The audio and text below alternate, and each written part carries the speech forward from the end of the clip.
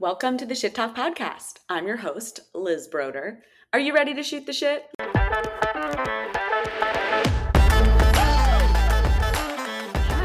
welcome to episode 1 of the Shit Talk Podcast. I'm your host, Liz Broder, and today we're going to talk about how hydration impacts your digestion and regularity, and of course, your bowel movements, your poops. Some basics. We know everybody poops and we know everybody needs water. How are these two things connected? Are they connected? Yes, they are. How are they? Let's get into that. So, also, why is there a need for this episode? I'll tell you why.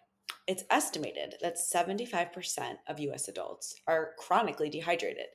This means a vast majority of us are not actually supporting ourselves for optimal health and organ function. Things like your liver, your kidneys, your heart, your brain, those things, no big deal. Dehydration directly impacts the ability of your organs to function properly and at their optimal level. So to break this down, 75% of US adults are chronically dehydrated. Chronic meaning long-term, not a one-off day or a bad week. We mean they're dehydrated for months, even years. And that's the stat, 75% of us being chronically dehydrated. So it's a pretty significant amount of people, and chronic meaning long-term. Clearly, this is an issue that most of us need to address. So wet your beak on that and let it sink in. Are you dehydrated? Probably, which means you're probably also constipated. But we'll get to that shit in a bit. First, I wanted to address a few things about hydration in our bodies before we get to the bulk of the shit talk. So first off, hydration assists in nutrient delivery by getting things like your water-soluble vitamins, minerals, and even certain medications into our bloodstream so that they can be delivered to your cells and your organs. So getting these nutrients where they need to go helps support our energy levels because you're providing your organs with what they need to actually do their jobs.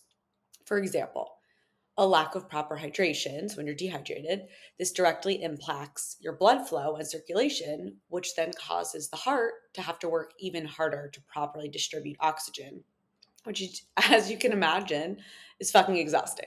Something like this leads to fatigue. All of our organs need to work harder and overcompensate when we're dehydrated and when they're not receiving what they need to do their job.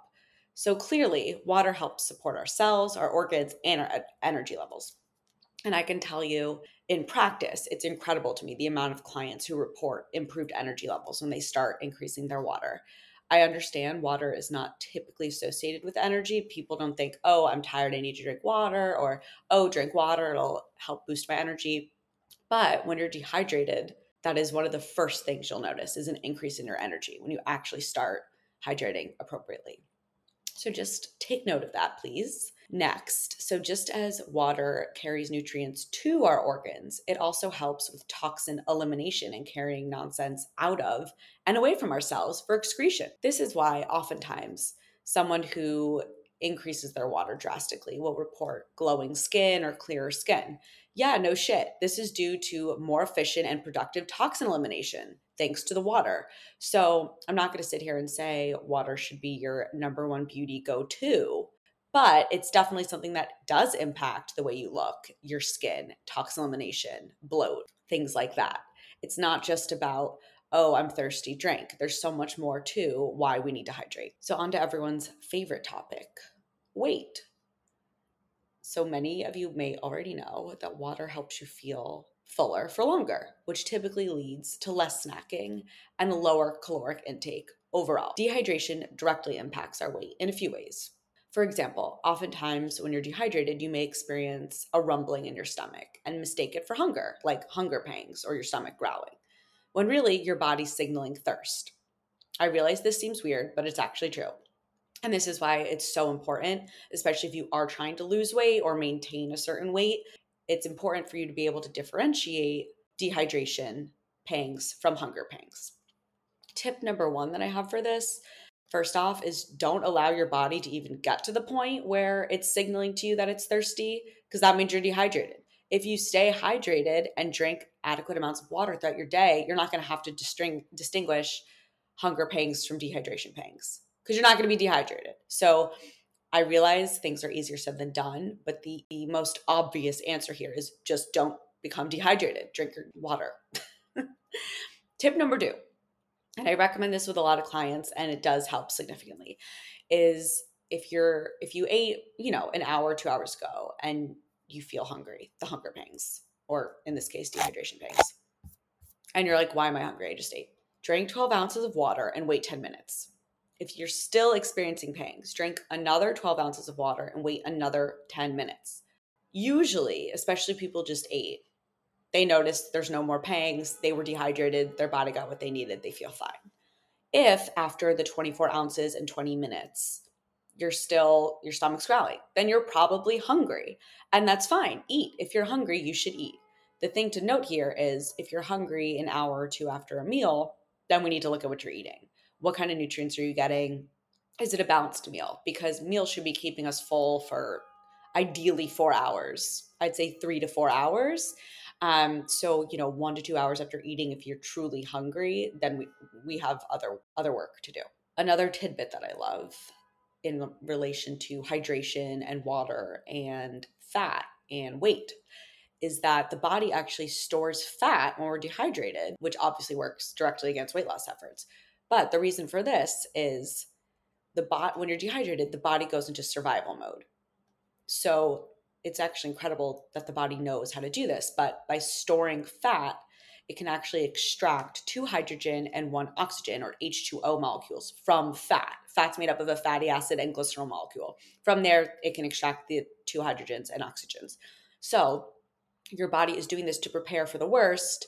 You're dehydrated. It knows it has fat stored. It can extract the H2O molecules as needed. This brings up the issue, again, of chronic dehydration that I cited in the beginning. So if you're chronically dehydrated, which 75% of you are, your body is chronically, in some way, shape, or form, in survival mode, which means it's prompting itself and preparing to endure the worst. And in this case, one of those things is storing fat. So if you are chronically dehydrated, this means your body has probably more stored fat than it truly needs. That's just something to think about. Moving on, a few other things that water does that are very important. Helps lubricate our joints. So our joint cartilage is actually 80% water. When you're dehydrated, you will notice, most likely, stiffer joints. Water also impacts headaches, as many of you may know. Inadequate water intake can cause our brains to contract, which results in headaches.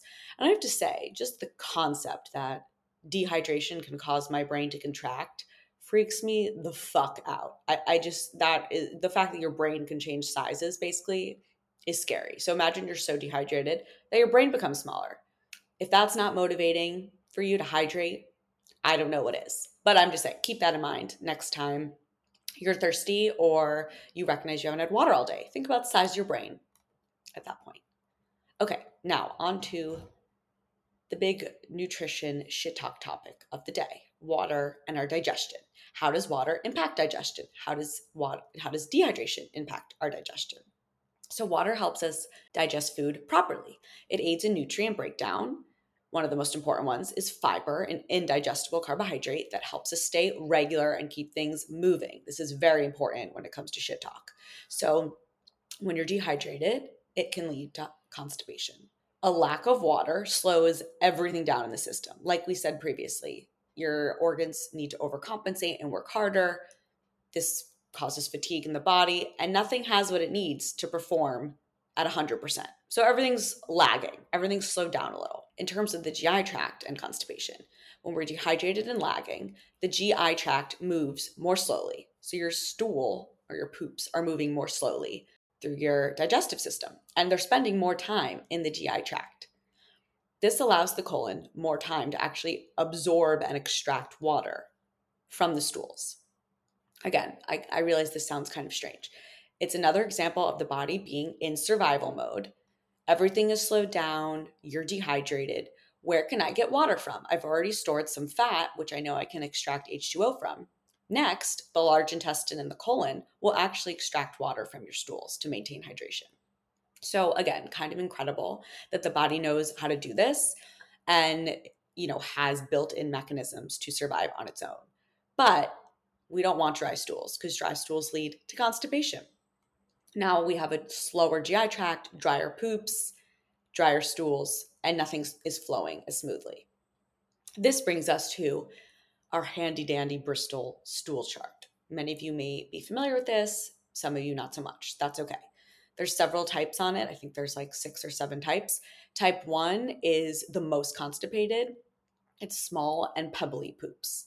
Type 2, it's less constipated than type 1, but it's still constipated and it's a full poop, but lumpy. So it's starting to almost break into those pebbles, but it hasn't broken off yet. So drier stools break apart. That's hence the pebbles. Think of like clay.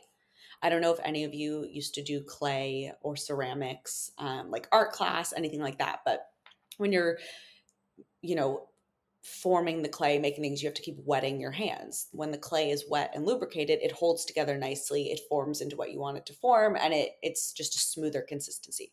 When it's dry, it breaks apart and it cracks. Think of your poop. When it's dry, it breaks apart into these lumps. It cracks. It's harder. It's not as smooth and lubricated from water. So it's similar to that. Another thing to note is that the mucus that coats our GI tract is actually 95% water. So as you can imagine, when you're dehydrated, the GI tract is less lubricated. And again, this impacts the efficiency in which the GI tract is moving. Stools are not moving as quickly through. They're sitting in your system longer. More water can be extracted, leading to drier stools and constipation. So I hope some of that is motivation for you to start drinking more water. How do you combat constipation? So if this isn't obvious, then you should just stop listening. But the first thing is drink water, because this entire episode basically has been dedicated to hydration and how that's important for our poop and constipation and avoiding constipation. Another thing you can do, which again, we've mentioned a few times, is eating fiber. So fiber is found in fruits, vegetables, whole grains. Fruits like berries and kiwi are actually very high in fiber. Basically plants in general. So plant-based proteins like beans and lentils, chia seeds as well, very helpful. Salads, greens, leafy greens, any veggies in general, that's going to help up your fiber intake. And one thing to note about chia seeds, it's one of my favorite plant-based proteins, high in the healthy omega-3 fatty acids, high in fiber. They actually gelatinize. So they're small little seeds and they absorb water. When they're in your system, in your stomach, they can expand to 10 times their size. And what I love about chia seeds, so they expand to 10 times their size, holding water, which keeps you hydrated as it is. On top of that, since they gelatinize, as they move through the GI tract, they actually pick up debris and I guess debris is not the right word, but they pick up things along the way throughout your GI tract. So it's actually like an amazing party guest that comes, hydrates, and on their way out cleans and takes other garbage along with them and leaves you hydrated. So chia seeds easily added to things like overnight oats, or you can make a chia seed pudding. You can sprinkle them on avocado toast. You can add them into salads for a crunch. I always recommend having them in some sort of liquid. It really does help with smoother bowel movements and actually cleaner bowel movements. I have a lot of clients report they'll have chia seeds once a day, like 1 to 2 tablespoons. And after doing this for, I would say like a week, 2 weeks, they notice that they either don't have to wipe when they go to the bathroom or they wipe significantly less. It really does help cause and form a clean bowel movement, which is kind of amazing. So that's one of my favorite plant-based proteins and fibers. Another thing to note, if you're looking for something like a delivery service, there is one called Sakara. It's 100% plant-based and organic. I love it. I've been using them for years. And it's not something that's typically sustainable for the rest of your life, but I'd say if you're traveling and coming home, you're not going to want to cook that week, or you have a busy week for whatever reason, you're not going to have time to cook. This is a great thing to do in advance. Set yourself up for success, order it, and you can choose from 3, 4, 5-day plans. And I actually have a link and a 20% off code, which I will link to in the show notes. And that's for Sakara. So definitely take a look at their food. It's all delicious. You won't be disappointed. Another way to combat constipation is to move your body, rev up the system. When we sit all day, you're not really, you're not moving your system. Your organs are sort of, sitting there working, but nothing is stepping up its game, if that makes sense. And these days we sort of have the perfect equation for constipation: sedentary lifestyle, no one's drinking water, a lack of plants. You're basically doomed. I'm just kidding. You're not doomed, but moving, at least I'd say if you can get in a 10-minute walk once every hour, that's great. A great way to move your body. I don't say, go train for the marathon, but just getting things moving, not staying sedentary, will help the GI tract move things along. Another thing you can do is supplement with magnesium. So typically, of course, this is, specific and unique to everyone. I don't recommend supplementing unless you've had blood work done and know you are deficient in something specific. Magnesium is a mineral that most adults are deficient in, and specifically magnesium citrate or oxide help you relax. They help the bowels relax. So I recommend taking them in the evening, and when you wake up, they typically help facilitate a smooth bowel movement. And if you notice you are a little bit constipated, this is something that can help aid um, getting that bowel movement in. So the last thing I'd like to mention is keep in mind, a lot of people don't know this, which I always find fascinating, that doctors put people on opioids and painkillers, and they don't mention that things like morphine and oxycodone, it slows your system down and oftentimes leads to constipation. So most people I've ever encountered that are on some sort of opioid or painkiller are experiencing constipation. This is not crazy. This makes sense. It's slowing your system down. What is crazy and doesn't make sense is that the doctors don't let you know this when they are prescribing. And some do, I'm sure, but I think it's pretty common that I see people in practice and they're taking morphine or oxycodone and they're constipated and they don't know why.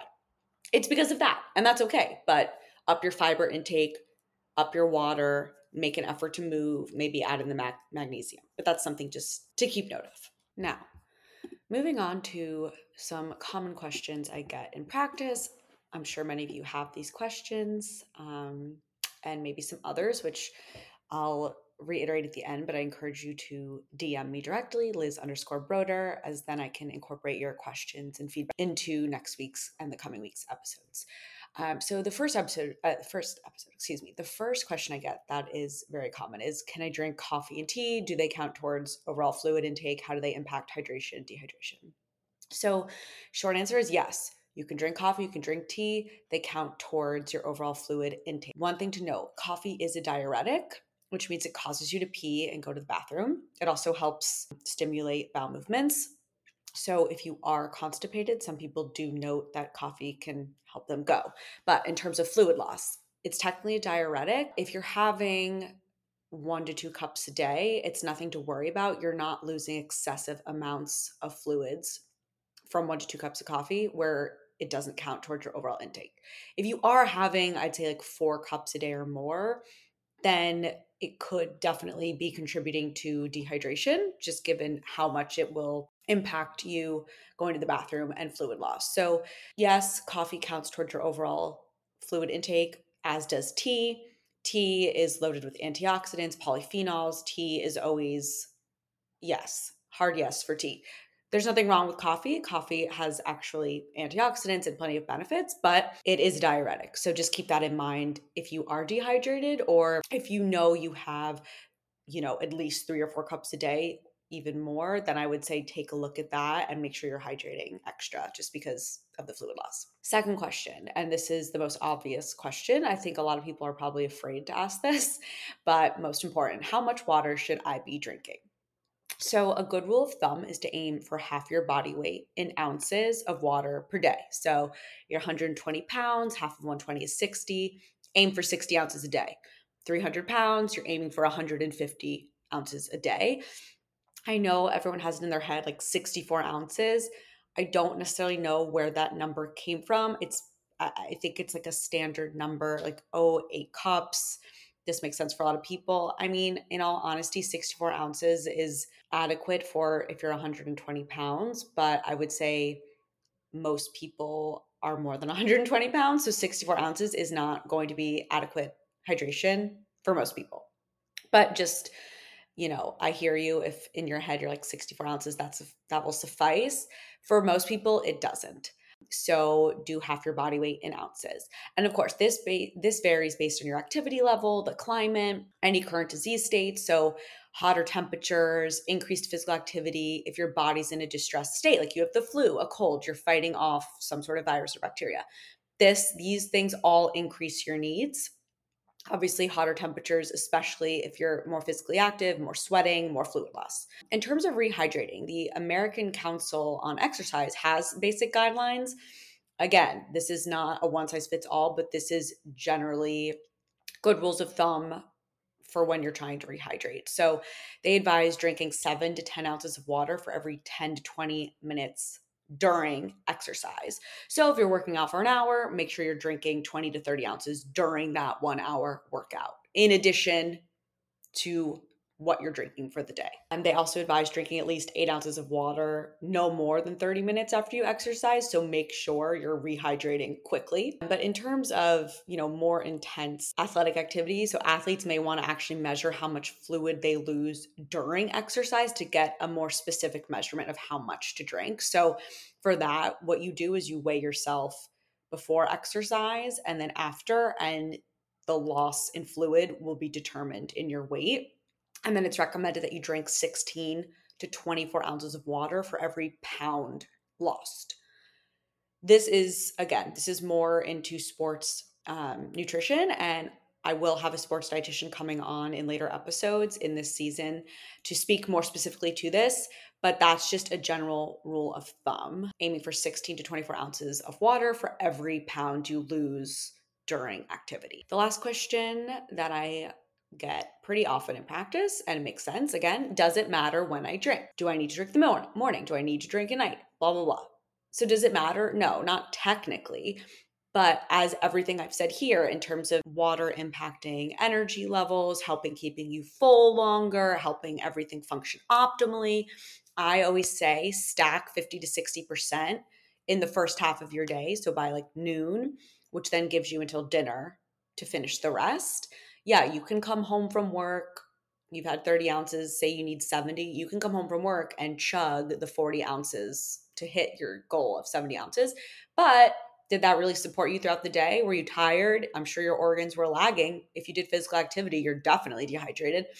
Ideally, you're spreading it out throughout the day so that you're hydrated throughout the day and reaping the benefits of that. But technically, if you don't drink all day and you come home and drink 100 ounces, obviously that's going to interfere with sleeping, waking up to go to the bathroom, and we don't want that. Sleep is so important. So I always recommend cutting off food and drink at least 2 to 3 hours before bed, because digestion can absolutely impact your sleep, as can needing to pee. So does it matter when I drink? Not technically, but that's not what I advise. I advise having a majority in the first half of your day and gradually decreasing closer to bed, cutting off 2 to 3 hours. And obviously, if you have physical activity, hydrating before, hydrating during, and of course, hydrating afterward. Now moving on to shit talk of other kinds. So obviously, this is the Shit Talk podcast. I'm a dietitian. Every episode will focus on some sort of digestion, bowel movement, poop related nutrition topic. And, feel free to send in questions or comments regarding these topics. But I'm also open to shit talk of any kind. So anything relevant, anything going on, anything I've experienced recently that I feel needs to be called out. And so today, one of the things I thought was worth mentioning about shit talk is the biggest shit talker of them all, Kanye West. Does anyone have any opinions on this? Obviously, in my opinion, talk about a real piece of shit. What I don't get is, does he not have a team or people who can check in on him, or someone who can say, look, take a minute off social media, or like get the rest of the team together and be like, guys, Kanye's not in a good place. We need to check him into XYZ or reach out to this doctor.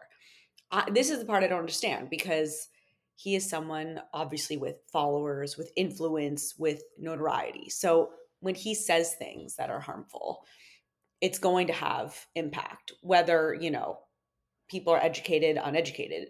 If you see someone like him speaking about certain topics, it does have a weight for you. So, whether it's heavyweight or minimal weight, but it will have an impact. So I'm just not understanding how someone with lawyers, doctors, a team, as those guys call it, their team, my agent, everyone working for them, how someone at this point hasn't stepped in.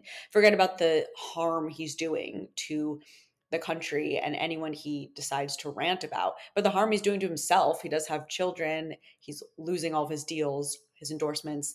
I'm not understanding how no one has stepped in, especially if you look at someone like Britney, who really she was the biggest harm and threat to herself, nobody else, whereas Kanye is literally a threat to, I don't want to say humankind, but kind of he is.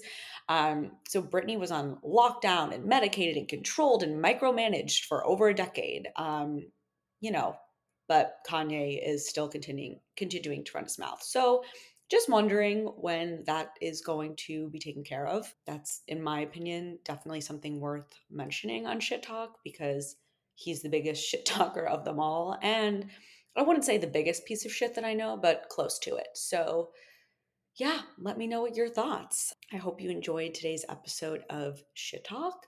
Once again, please DM me directly, Liz_Broder, Broder.